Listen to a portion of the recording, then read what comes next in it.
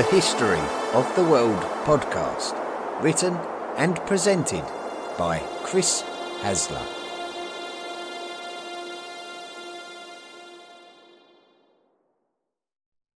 This is the History of the World podcast, Unscripted.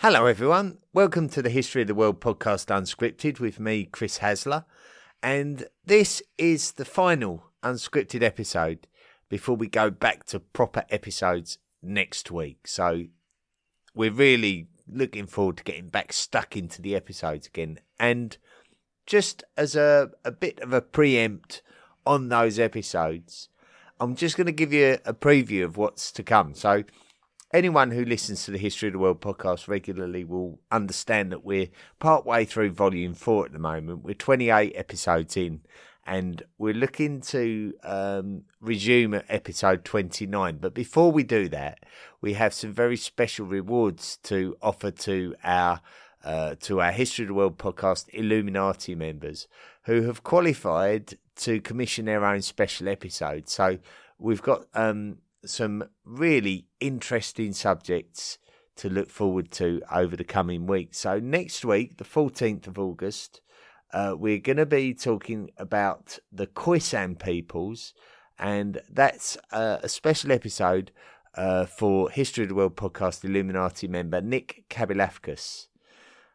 Then the week after, on the 21st of August, we're going to be doing an entire episode on the history of the island of Crete, and that is for pre-Carpenter.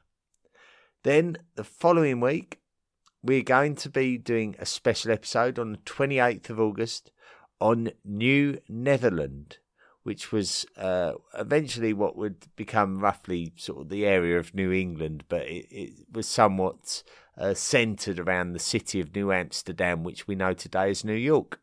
And that is an episode for Ian van Alphen. Then, after that, the week after that, which I believe will be the 4th of September, we will be doing an episode which we're going to retrospectively slot back into Volume 3. And it will be episode 80 of Volume 3. And it will be about the volcanic winter of the year 536. And that's one that I'm actually still writing at the moment, believe it or not. That's for Matt Hayden. I've had to really go to some lengths to get some decent material for that, so I'm hoping I've done a good job. Then the following week, it's back to Volume 4, so we're back to the resumption, but the first two episodes are going to be special commissioned episodes. So episodes that we didn't originally plan to do are now going to be episodes 29 and 30 of Volume 4. So they will get us back into the flow of where we were before. For Conrad Barsky, we're going to be talking about medieval communication. And for Eric G. Young, we're going to be talking about medieval weaponry, and good old Eric Young. Well, God bless you, my friend. You've been waiting an awful long time for that special episode. It's almost quite unfair how long you've had to wait for it. And by the nature of the subjects of the special episodes, out of the 6 that have been commissioned, you're going to be waiting the longest for your one. So I think your one's going to be around about maybe the 18th of September, perhaps. But it's already been written, you'll be pleased to know. It just needs to be broadcast. And then after that, we're back into what I was scheduling for the rest of the volume. So episode 31 will be about Christian monasticism. Episode 32 will be about the papacy and the Holy Roman Empire, how that all began. Then we'll have 2 episodes about feudalism in the Middle Ages, which is a really key subject to understanding the nature of some of these nations that we'll be talking about and how they operated on a political level. And then from episode 35 onwards, we're going to get stuck into the Crusades. So we're going to have a number of episodes discussing the Crusades. So really big part of medieval history there. And then we're going to be staying in and around Europe for some time, right up until maybe episode 55, I think. So there's still an awful lot to come in terms of European history, and then we'll be moving on to India, Japan, Korea, China. We'll be talking about the Mongols. How can we not talk about the Mongols?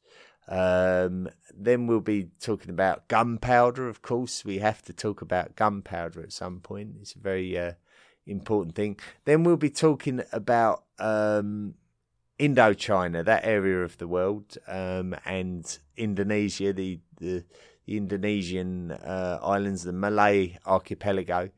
Then we'll be talking about Polynesia. We'll be talking about the Pacific, including New Zealand and Easter Island. After that, we'll be moving on to the Americas. We'll be talking about Peru, Mexico again, sort of Mesoamerica, that area.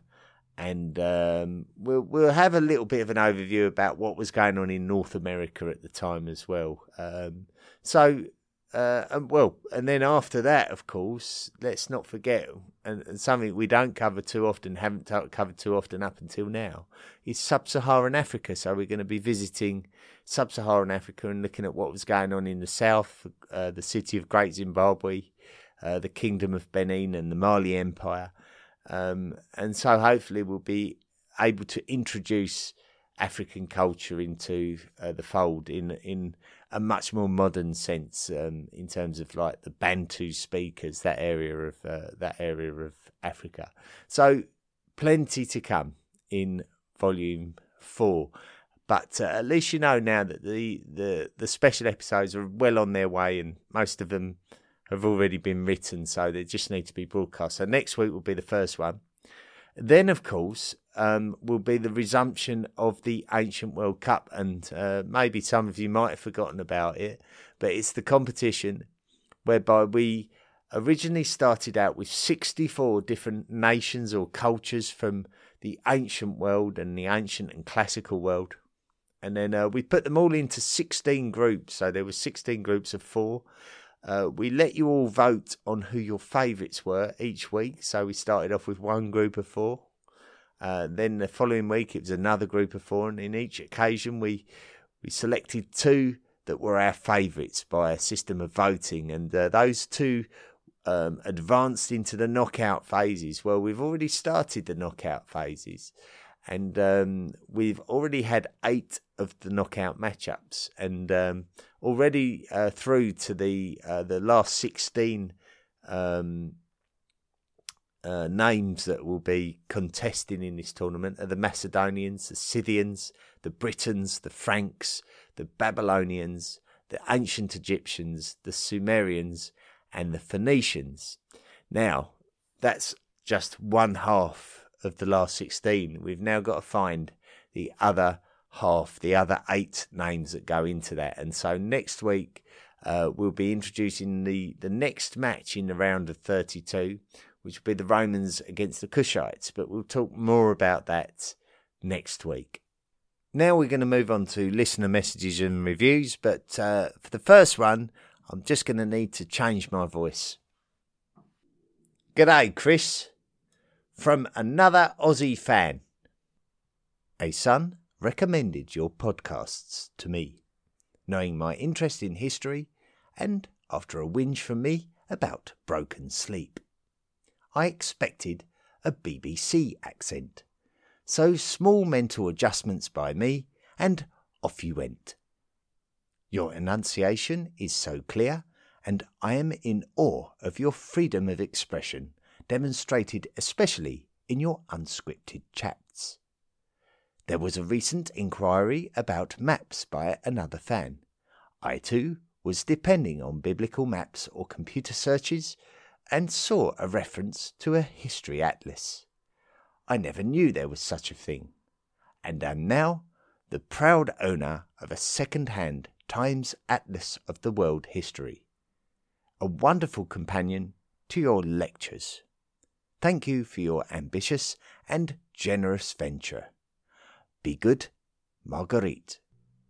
Anyway, I don't know if you're disappointed that you didn't get your BBC accent or whether you did. The BBC accent, of course, we call it the BBC accent. It's really received pronunciation, and the BBC sort of used received pronunciation as a means to be able to reach out to as many people as possible with a clear and concise English accent. Because, of course, before received pronunciation was effectively invented, before that, you just used to have regional accents, regional dialects, and so what happened was they began to teach this received pronunciation style of transatlantic communication accent. So it was very much applicable to both Brits and Americans.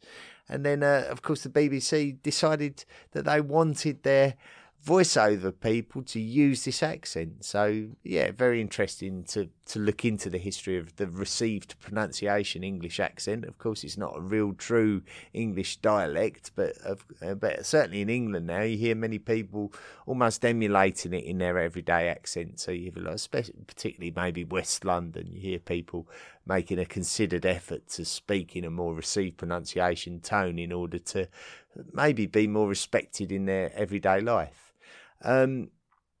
It's good to see that you've bought a book. The maps can be really helpful in terms of sort of just getting a general overview of what's going on and what logistically it would take maybe to get from Egypt to Crete. Sometimes the sight of a map can help that. Maps are not for everyone. They can be quite boring for some people, but even if you've just got a general overview of who's where, it can help you to get a bit of context with the information. But thank you, Marguerite. Very kind message. Nick Barton wrote in and he said, "Hi Chris, a listener recently asked about maps of ancient world territories. The Wikipedia user Thomas Lessman has made quite a few maps from 1300 BCE to 1200 CE. They're Eastern Hemisphere only, not that fancy, and I can't vouch for their accuracy, but they might be useful in getting a general idea. I hope that helps, and keep up the great work weaving all of human history together." There you go. Thank you very much, Nick Barton. I can't remember the name of the listener who wrote in and was inquiring about maps, but that's the beauty of them writing into me. I broadcast it on the over the airwaves, and here we go. We've got someone who's responded to it. So that's a Wikipedia user called Thomas Lessman. So maybe that's worth investigating. I'm really sorry that I can't remember who wrote the original message. Hang on. I think. It was a listener called Russell Noland. I've just found the message. Russell Noland. There you go. If you're listening, Russell, look out for Thomas Lessman on Wikipedia, and thanks to Nick Barton for putting that forward. Matt Folk has written in saying, "Hi Chris, I just wanted to say that I've really enjoyed the content and delivery of your podcast. Thank you so much for creating it. I have a premium Spotify account and listen to a lot of podcasts. Typically, I listen most to serial fiction podcasts, news podcasts, sports podcasts, and science podcasts. I actually came across your podcast when searching for one that dealt with the evolution of early hominids.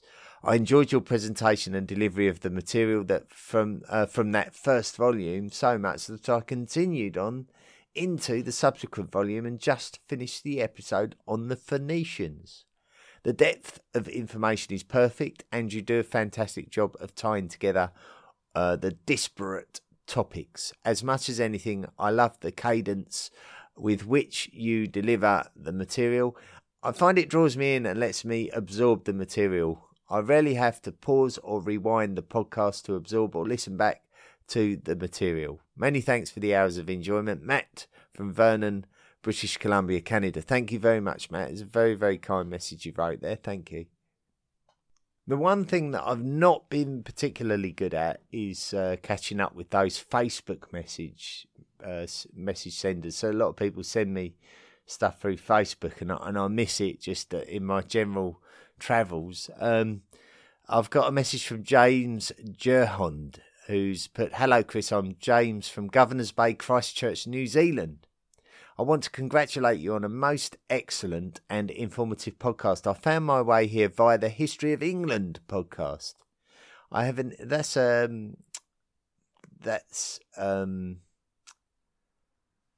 David Crowther, isn't it? Of course, yeah. Sorry, his name escaped me there. David Crowther, very good podcast. I have an interest in the Middle Ages, stoked by reading the Last Kingdom series by Bernard Cornwell, and that podcast covered that period remarkably well. I was looking for something similar when I found your podcast. I only intended on listening to your casts covering the Middle Ages, but I enjoyed them so much that I started from the very beginning and have listened to Volume 1, and I'm 4 episodes into Volume 2. I really enjoyed Volume 1, and that's due to your content and presentation. I felt captivated, would often imagine myself stepping out of a time machine into the strange and savage land populated by my ancestors. You've opened a magic door to history for people like me and should be very proud of what you've created. I've recommended your podcast to friends and associates and will continue to do so. Keep up the good work, Chris. It's gold." Once again, an incredibly kind message, James, and I'm thrilled that you're enjoying the podcast. Jesu Friedley has written in and said, "Hi, I'm now addicted to your podcast. Thanks for all the hard work." Thank you, Jesu. And Hannah Rose has written in, "I heard your announcement of doing an episode on the Battle of Hastings, and I wanted to bring your attention to the podcast, the British History Podcast by Jamie Jeffers. After 10 long years of podcasting, he has just recently released a 3-hour episode on the battle, and it is a wonderful and unique telling of this horrific event. I know that you are doing a more surface level skim of events, so if you get anyone out there looking for a deep dive, here you go. Thanks for all your hard work. I'm sure many listeners will be very interested to investigate that one, the British History Podcast by Jamie Jeffers." Thank you, Hannah. Toby Cox has written in, said, "Just got up to the Homo sapien episode, a most enjoyable listen. Thanks." Well, thank you very much, Toby. You sent that message to me way back in May, and I've only just got round to replying to you, and I deeply apologise for that. I've got a message from James Patrick Killow, who's put, "I'm loving the podcast for many reasons. First, I'm 50 years old, and since graduating from college, the only thing I've really studied other than Afro-Cuban drumming is the history of humanity, which I never really delved deeply into because it was before the invention of podcasts, and reading puts me to sleep." He's gone on to say he's found a way to pursue his interests. So once again, thank you, and keep up the amazing work. Well, thank you, James. And this whole Afro-Cuban drumming thing, how fascinating is that? I wish I could find out a bit more about that. Maybe I'll just do a little bit of Google searching and see what I can come up with. So thank you to all of you who've written in on Facebook and have been so patient with me while I've been absolutely useless at replying to you, and I apologise, and I hope you appreciate the reply now. Once I've actually got round and done it, and you've all got your little mention on the podcast as well, which can sometimes be quite a special thing.